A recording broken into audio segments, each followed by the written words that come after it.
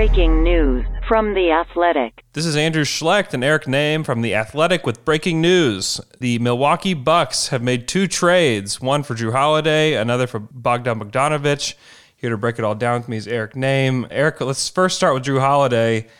This is a big trade for a player of Jrue Holiday's caliber. I mean, 3 first-round picks, 2 pick swaps, George Hill and Eric Bledsoe. What were your initial thoughts on the deal?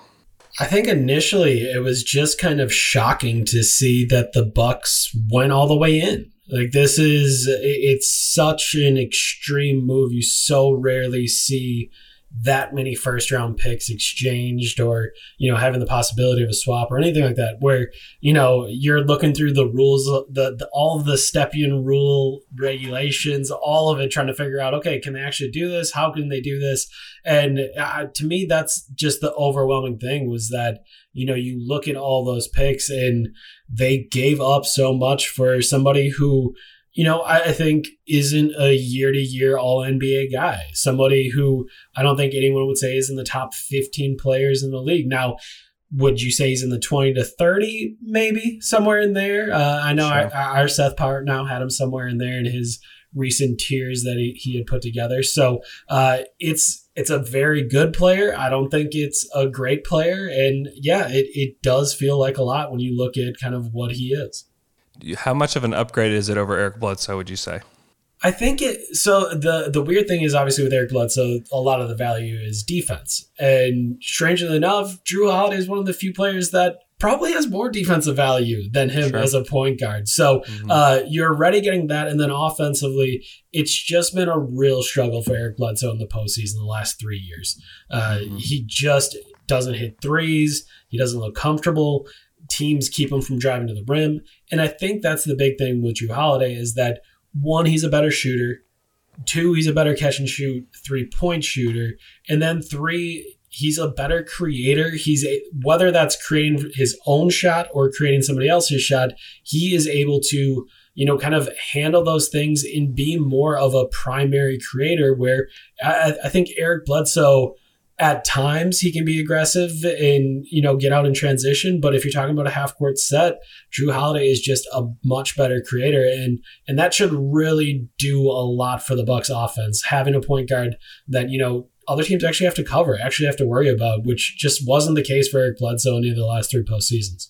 So shortly after the Jrue Holiday trade, the Bucks also traded, well, I guess you can't even make this trade yet because free agency hasn't even started yet. But they will complete this trade this week for Bogdan Bogdanovic and Justin James from the Kings. And in return, the Kings will get Dante DiVincenzo, DJ Wilson, and Ersan Ilyasova. Another big move to kind of show Giannis that, hey, we're serious about keeping you. We'd love to provide you with better talent. And I think that Bogdanovic is a guy who people may not know. Like, he's already in his prime. Like, this isn't a young player they're trading for and trying to develop. This is a guy who's ready now. So what are your thoughts on Bogdanovic and his fit with the Bucks? Yeah, I think it's going to be really interesting to see what his number ends up being, because he is a restricted free agent. This is a sign and trade. So the Bucks are going to have to sign him to a contract of some nature. So I think, first of all, figuring out where that number is it closer to 13? Is it closer to 18 per year? Is it 3 years? Is it 4 years? Kind of how does all of this work? I think that part is going to be really interesting, just because, the Bucks are going to have $120 million committed to 5 guys. Like, that's it's just an insane number to think about. When this Giannis Supermax comes in, it is a huge number. So it's going to be really interesting to see. But I think with Bogdanovic, getting to watch him a little bit over the last 24 hours, obviously the shooting stands out. He's very confident, 7 threes a game, 38% from 3. But he also ended up taking some bad ones. Those Kings teams really like to jack him up. So he's closer to 40% on catch and shoot. He's up above that 40% number, which is always what you want to see as an elite shooter. But on top of it, he's a nice playmaker. The Kings, going through all of his synergy clips, you're watching him.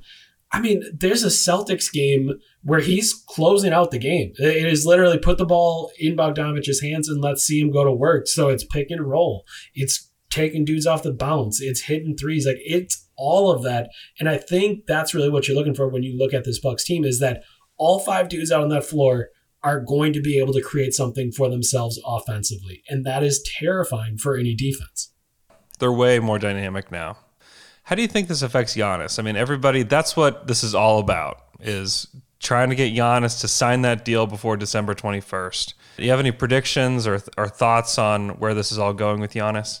I think going into this offseason, the Bucks were incredibly confident that Giannis was going to sign his Supermax extension. And I think, honestly, they believe that they could have done nothing and he would have signed that Supermax extension. It's $80 million difference between what he can get with the Bucks and what he can get with somebody else. People don't pass up on $80 million.